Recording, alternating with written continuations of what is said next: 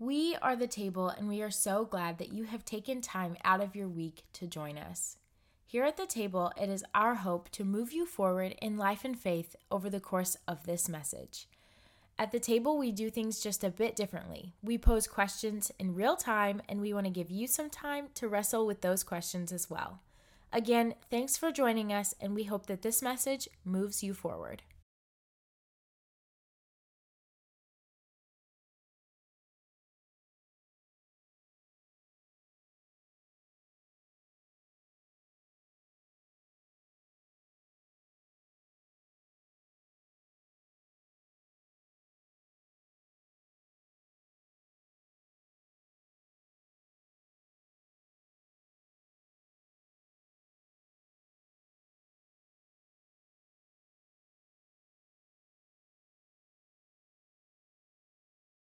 That's more than 10. Just think about that for a second. Holy is the Lord. Sometimes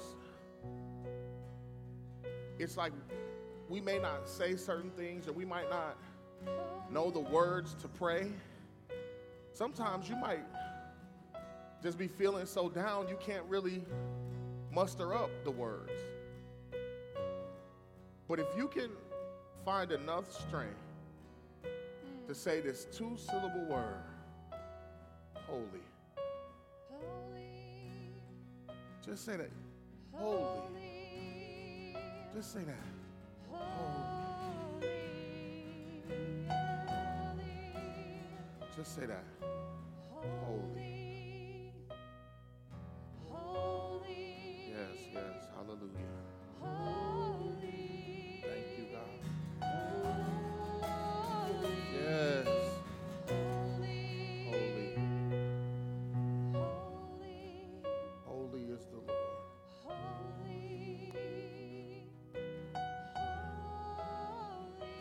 Yes.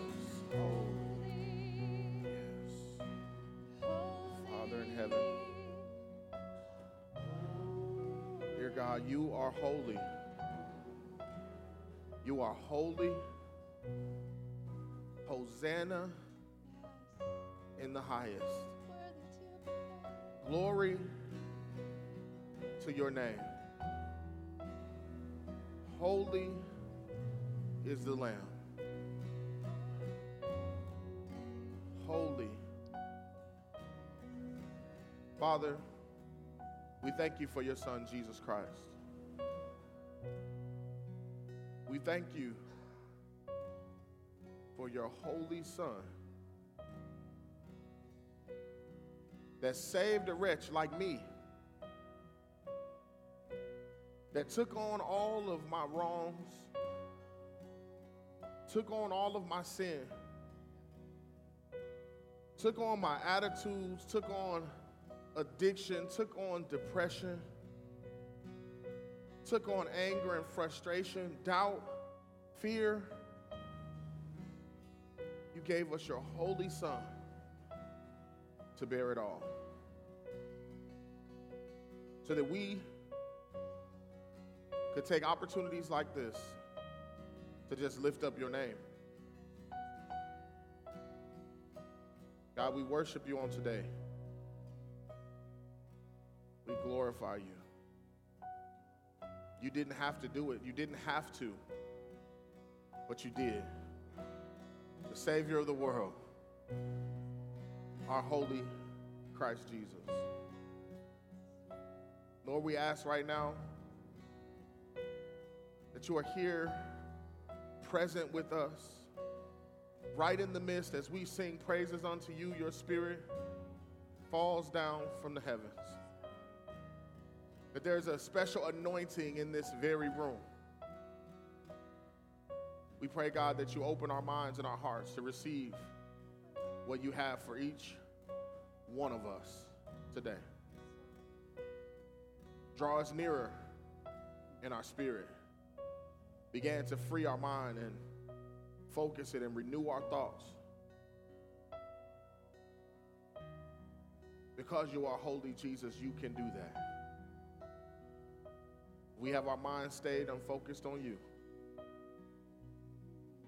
You will clear our palate so that we can hear from you, so that we can feel your touch and hear your words.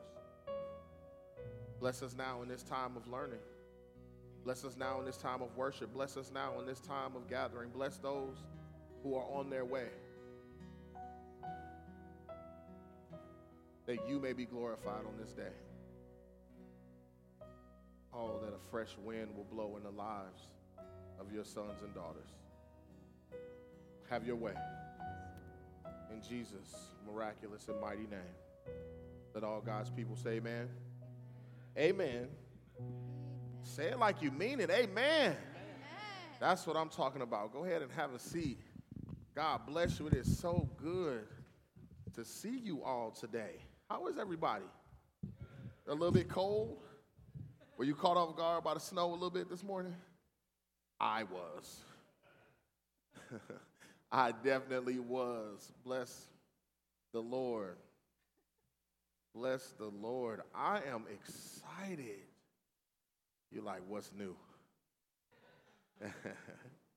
I am excited to see familiar faces. I see a few new faces out there. God bless you. If this is your first time being with us here at the table, I want to acknowledge, hey man, I know stepping into a place for the first time is a big step.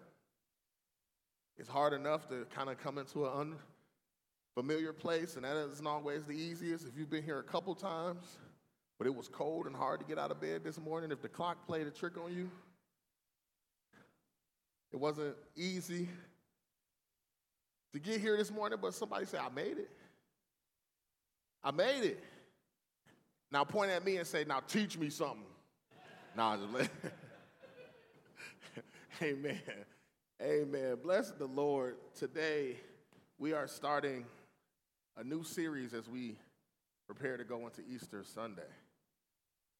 The new series is called Broken. Ooh.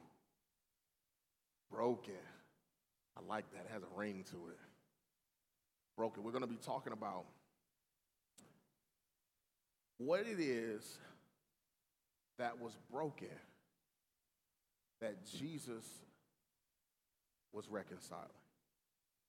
Because I think we immediately, when we get into Easter and we start to talk about Easter, we start to see all over the place pastel colors and little eggs, bunnies and fake grass, and all those things. I don't know how we got there.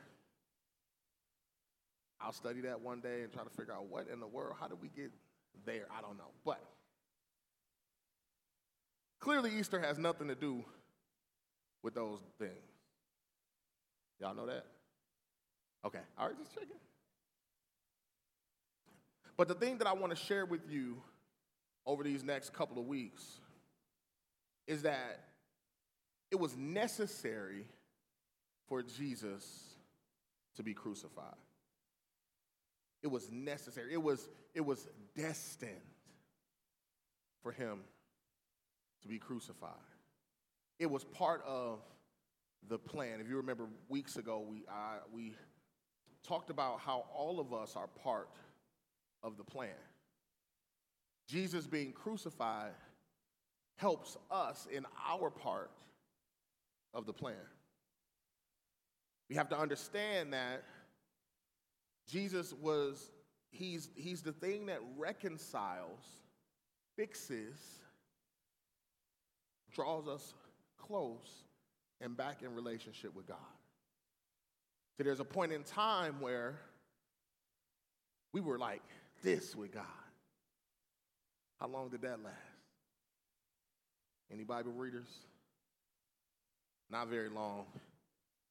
In Genesis 3, you heard of Adam, heard of Eve?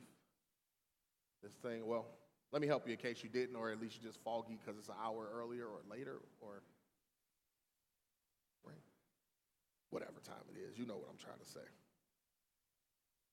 But we needed Jesus to help reconcile us back, to fix what was broken. So today, that's what we're going to talk about. We're going to get into what was broken and what was the great risk, why it was necessary for Jesus to be crucified. So if you would, today we're going to do something a little bit different.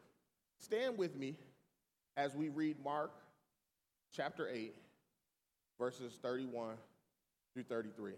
And we don't have to read it together, but I just want to just have you stand up and just make sure you're following along on the screen. I want you to make sure you catch each of these words and jot it down, Mark chapter 8, because I want to make sure that you read it. So follow along with me, Mark chapter 8, verse number 31. Then Jesus began to tell them that the Son of Man must suffer many terrible things and be rejected by the elders, the leading priests, and the teachers of religious law.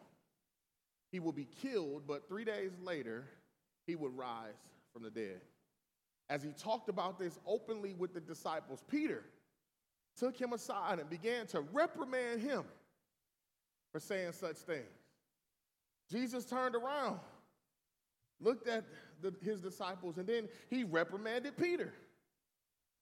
"Get away from me, Satan," he said. "You are seeing things merely from a human point of view and not from God's." You may be seated. This is one of those texts, because it's a conversation, that I like to paraphrase, because I need you to understand what kind of interaction this is. You got to really catch what's happening here, and you got to understand what has all happened leading up to this point. Now, you know that the disciples have been with Jesus. They've been following Jesus around. They've been seeing him perform miracle after miracle. He's been doing great things. He traveled with them, and he turned a couple of loaves of bread into enough to feed more than 5,000, a couple of fish to feed more than 5,000. Many people forget this, that then they traveled somewhere else, and he did it again. He took more bread and more fish and fed another 4,000 people, had plenty left over. Even after that, he healed another blind person. They watched him do all these miracles right there next to Jesus, right there with him. And yet and still, when he is sharing information with them, they are doubting his words. How many of you have experienced the miraculous nature of Christ,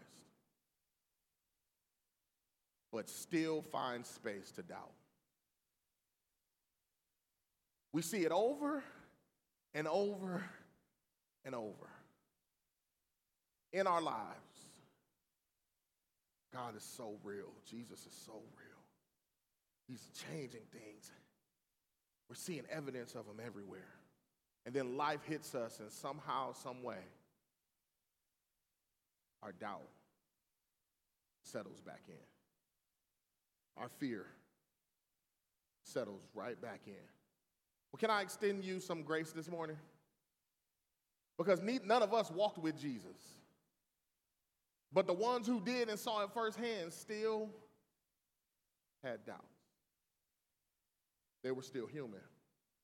So there are some things that we have to understand about who God is and who his son Jesus is, and give ourselves a little bit of wiggle room. I'm not saying make excuses for ourselves, but I am saying understand if those who walked, talked, touched, hugged, high-fived, shook hands, fist bumps, whatever they was doing back in the day,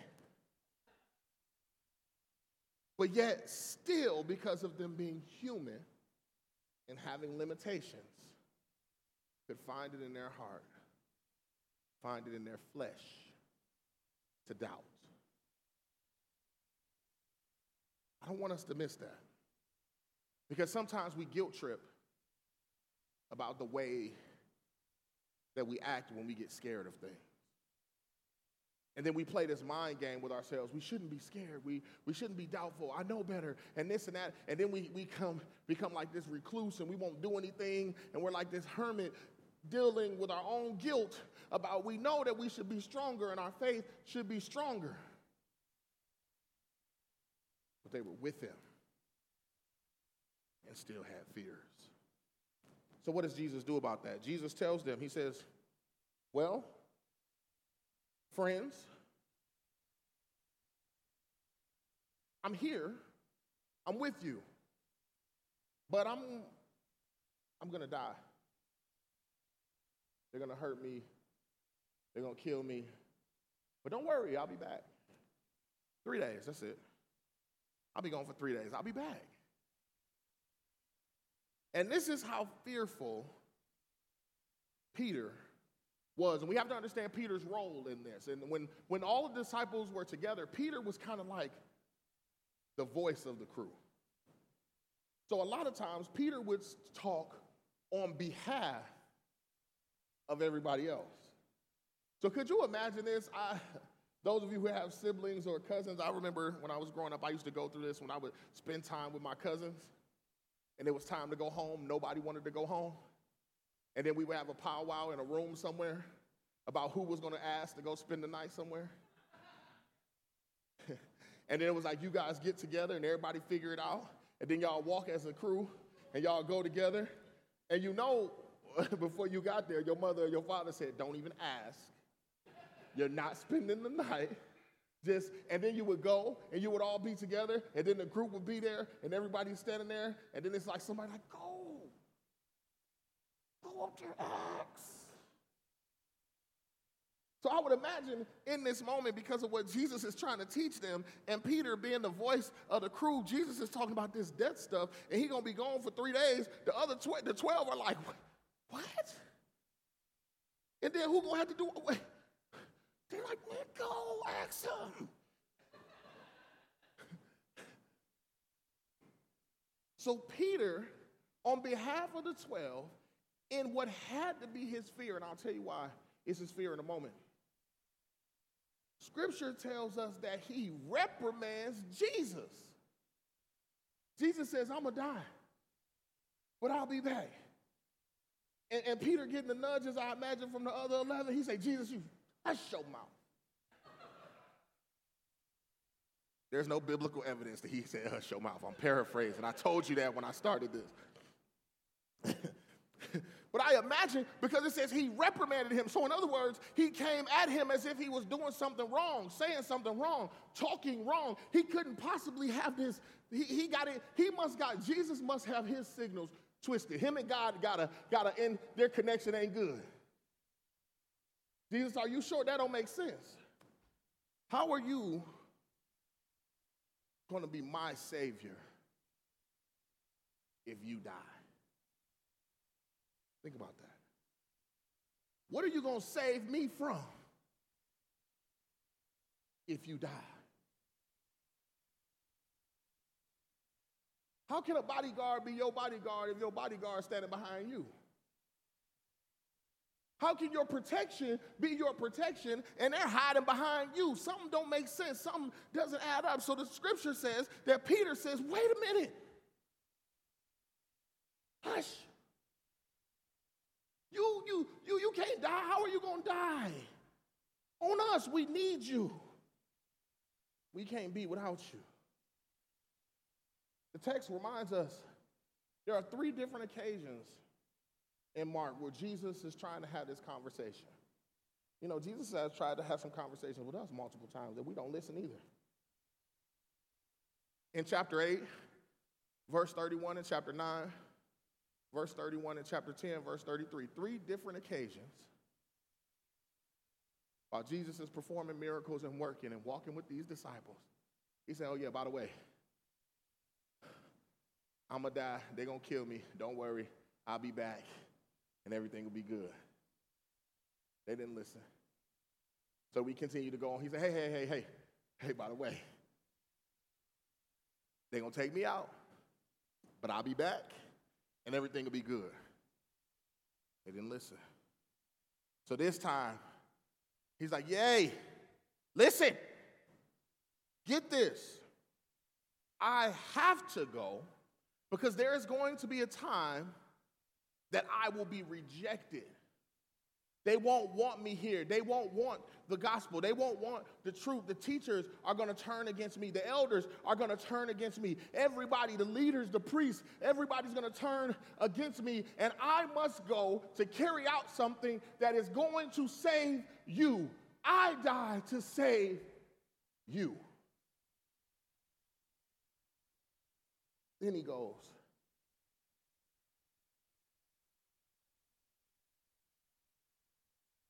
he checks Peter. He doesn't blame Peter for his outburst, although I think Jesus would be well in his right when Peter told him to hush. He said, no, you hush, Peter. I am Jesus. He ain't had to do that. But what he recognized in Peter was something that did not come from him. So he called it for what it was. And he said, get away from me, Satan. Well, why would he call it Satan? Well, because the spirit of fear, come on, Bible readers, somebody finish me out. The spirit of fear. Anybody? Where does the spirit of fear come from? It comes from the enemy. But it is not from God, because God is a source of power and sound mind. See, the spirit of fear is not from us. The fear, the doubt towards Jesus comes from no place other than the enemy. So Jesus calls it exactly for what it is. He says, wait a second. Stop right there. The fact remains, you are not looking at this situation through your spiritual eyes. You are looking through it from your worldly eyes, from your fleshly eyes, through your human eyes. You are not thinking about what you know, who you believe in, and your faith. You are responding to your fear and your flesh.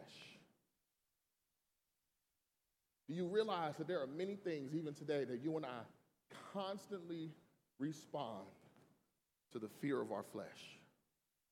We can't let go of the things that are tangible to us for a God that we can't touch.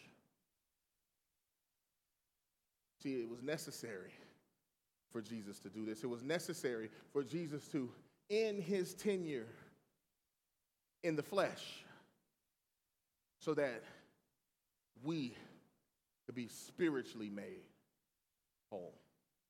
So here we go. We continue to walk. There's continued doubt about his death. See, Peter wanted the glory of following, but he did not want the persecution. But sometimes things have to die in order for other things to live. Things have to come to a halt for other things to start. See, I think sometimes we get spoiled in all of our blessings, and we think that this Christian walk is like a paved road of wealth and ease. But it often involves hard work, persecution, deprivation, and deep suffering. This Christian walk often takes twists and turns. See, our pathways, we ask him to make straight for us, but the roads without him can be confusing. How many of you have set off on a journey to do right, to make right decisions, to not give in to whatever the emotion of the moment is? And before you can say, I won't, something comes along and you already into what you said you won't do. It was necessary. See, we were broken. We were flawed. We were just people with only so much internal strength. I'm a strong guy. I can carry some pretty heavy weight. I can lift all kinds of things. I can do handiwork. and break the stuff that I'm trying to put together.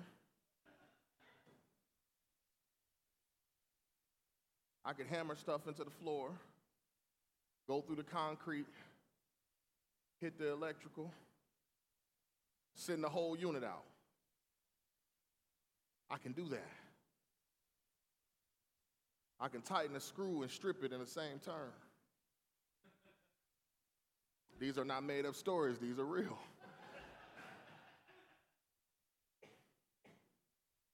But it comes to a point that even in our strength, it becomes our weakness. Because the reason that I'm desperately turning the screws so hard is because for some reason it won't turn, it's stubborn, I can't move it, so I go to this place of maximizing my internal strength until I experience muscle failure. All of your strength can turn into complete failure. So Peter saying, Jesus, you tripping. You can't go nowhere. What are you doing? See, Jesus knew and he understood, and he was trying to teach us then as he's trying to teach us now. See, we've got to focus on the good that God can bring out of any situation by focusing on the resurrection and not the crucifixion. In other words, the resurrection is the comeback. The resurrection is the solution. Oh, the crucifixion is awful. What you're dealing with is awful. What you're dealing with is painful. What you're dealing with, it is the absolute worst, and it's maximizing everything that you can think of that's awful. But guess what? That will not keep you down, and it didn't keep Jesus down. See, Jesus had to. It was part of it, because if he can bear all of that, but come back. See, we couldn't declare victory unless we saw him win. Oh, man. I'm trying to talk to some Cleveland Cavalier fans. We down 3-1 in 2016. NBA Finals. It's over with. Everything is over. No one's ever come back from 3-1 down. I got your attention now. I started talking basketball. You think this is a LeBron James mission? It ain't. I just wanted to make sure you're paying attention. When you are down and out, which, can I tell you something? You will be in your life. You will find yourself down and out physically, emotionally, mentally, and shall I dare say, spiritually. Connected to God, feeling like I can't hear a word from him. Talking to him every day. Now I can't even find the words to pray. There will be times that you will feel like everything is up against you and you cannot sustain. But we have to understand that Jesus was carrying out the ultimate plan. He was carrying out the ultimate plan that ultimately would be, in his resurrection, the victor overall. So, Jesus wanted us to know, and he wanted Peter, he wanted the disciples to know. In order to even experience the freedom that you want, he has to go through this. The very victory that you want, the freedom from all of the things that hold you back, all the things that are just bogging you down, blocking your view, sucking all of your energy. The very things, in order to get the freedom that we seek, he had to go through this. What was at risk, you say?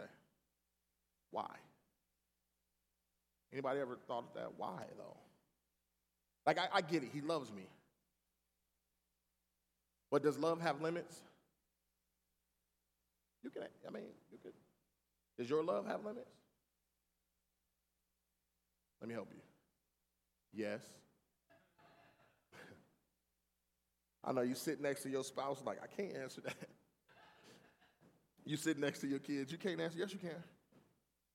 Love has limits. We don't want them to, but you got to understand the people that you love most will take you to your last nerve. Your absolute last.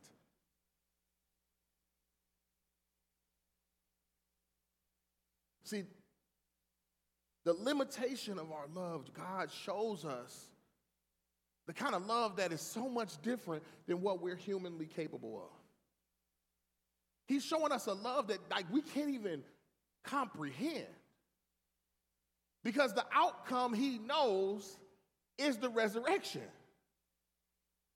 So on one hand, it's like, how could God do this to his son? How could he allow this? Have you ever felt like this? How can God allow this? You know, the question, why does bad things happen to good people? You wrestled with that before, right? I know I have. And Jesus responds to this. Jesus is saying to Peter, the reason that this is necessary, because all the people who are against me, all of those who don't believe in me, are going to be busy doing what they do. You're trying to figure out why bad things happen to good people? Because there's bad people in the world doing things that have flipped this thing upside down. You're trying to figure out, how did we get to certain places? Well, because a lot of decisions were made by people. When sin is introduced in the world, all bets are off. That's what God was trying to protect us from the beginning. Listen to what I say.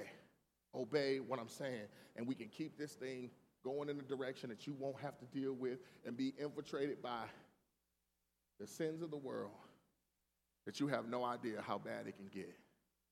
I told you guys many stories about how I used to pick my choices based on the fact I knew what the consequences were. See, sin doesn't work like that, y'all. Because you don't know what door you're opening. You don't know what access you're allowing. So when you start to put certain things in your mind, in your ears, and you have to recognize you don't really know the impact of those things. You think you know, but you have no idea the gateway and the deceptiveness of how Satan uses those images and uses those sounds and uses those things to take over. Jesus says, Peter, no, Satan, get out of my way. Because who's talking is not my disciple. So you got to understand, when you have those moments, you got to recognize them for what they are. So when you're saying something or you going a place, you got to say, wait a second. Satan, get out of here with this. No. I am a child of the King. I'm a child of God. Because I'm a child of God, I am protected. I am safe. I am loved. Satan, you're not going to make me feel like I'm this big, that I'm invisible, that I'm broken beyond repair. Step behind me. Get out of my way. That's how you got to learn to talk when the enemy is working on you. When the enemy is constantly telling you what you can't do. Can't do. In case you missed it. The enemy constantly is telling you what you cannot do, what you're not strong enough for. The enemy is constantly in your ear, and here we go. Jesus saying, look, the risk is far too great. The risk is so great that I need you to understand what will be lost if I don't do this. He continues in Mark 8:34, and he says this. Then calling the crowd to join his disciples, he said this. If any of you want to be my follower, you must give up your own way, take up your cross, and follow me. If you try to hang on to your life, you will lose it. But if you give up your life for my sake and for the sake of the good news, you will save it. What do you benefit if you gain the whole world but lose your own soul? Is anything worth more than your soul. See, this is a concept that Jesus is trying to make a connection with the disciples. And it has to be challenging for them. And I would imagine because of all of our stuff, it's even harder for us. If you're going to follow Jesus, you got to be willing to give it all up. You got to be willing to lay it all down. You got to be willing to say, you know what? What's most important is that I follow and I obey. Even in the midst of the greatest challenge. Peter, I have to imagine, was thinking like, it's hard enough to follow you while you right here with me. So now you're going to leave and I'm supposed to still hold it and keep it all together without you?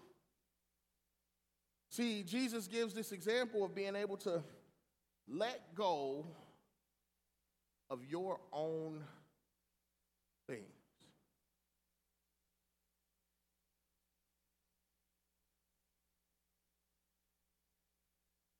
There's a song, you may or may not know it. It's not a church song, but it's okay if you still know it. And the song is called Bag Lady by Erykah Badu. And in that song, she says, bag lady, you're going to hurt your back. Dragging all those bags like that. I guess nobody ever told you that all you must hold on to is you. See, what the illustration here is, in order for you to truly get to your destination, you have to be willing to let go of the things that are your primary possession. How are you going to reach out with open arms to Jesus if you dragging along all of the stuff that is most important to you? How can you do that? How? How can you run into the arms of Jesus if you dragging along all of your past and all of your possessions? See, what Jesus is telling us here, what he is telling us, not in Erykah Badu's song, but in the text, what he's telling us here is that you have got to allow yourself to be all in, because you have to lose in order to gain. You have to let go in order to grab on. You have to change the way that you're going about it and thinking about things.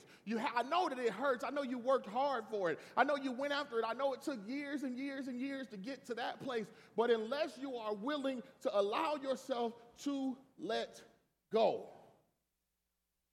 you're not going to gain what it is that he has for you. Jesus says, I'm here. Peter, the very first thing you need to understand about what's happening. See, I'm giving you the Cliff Notes version. He's saying, Peter, I need you to understand. The part of this that you need to know up front is that we are about to experience the worst of the worst. You're about to see people turn on me.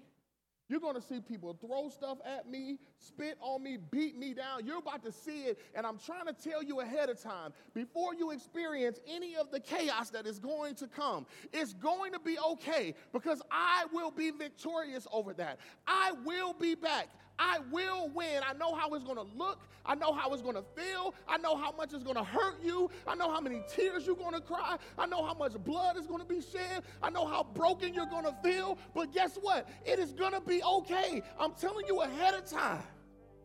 It's going to be fine. I am here now. They think they're winning. They think, but I am going to go and I will be back. And I will be in the house of the Lord. And if you follow me, so will you.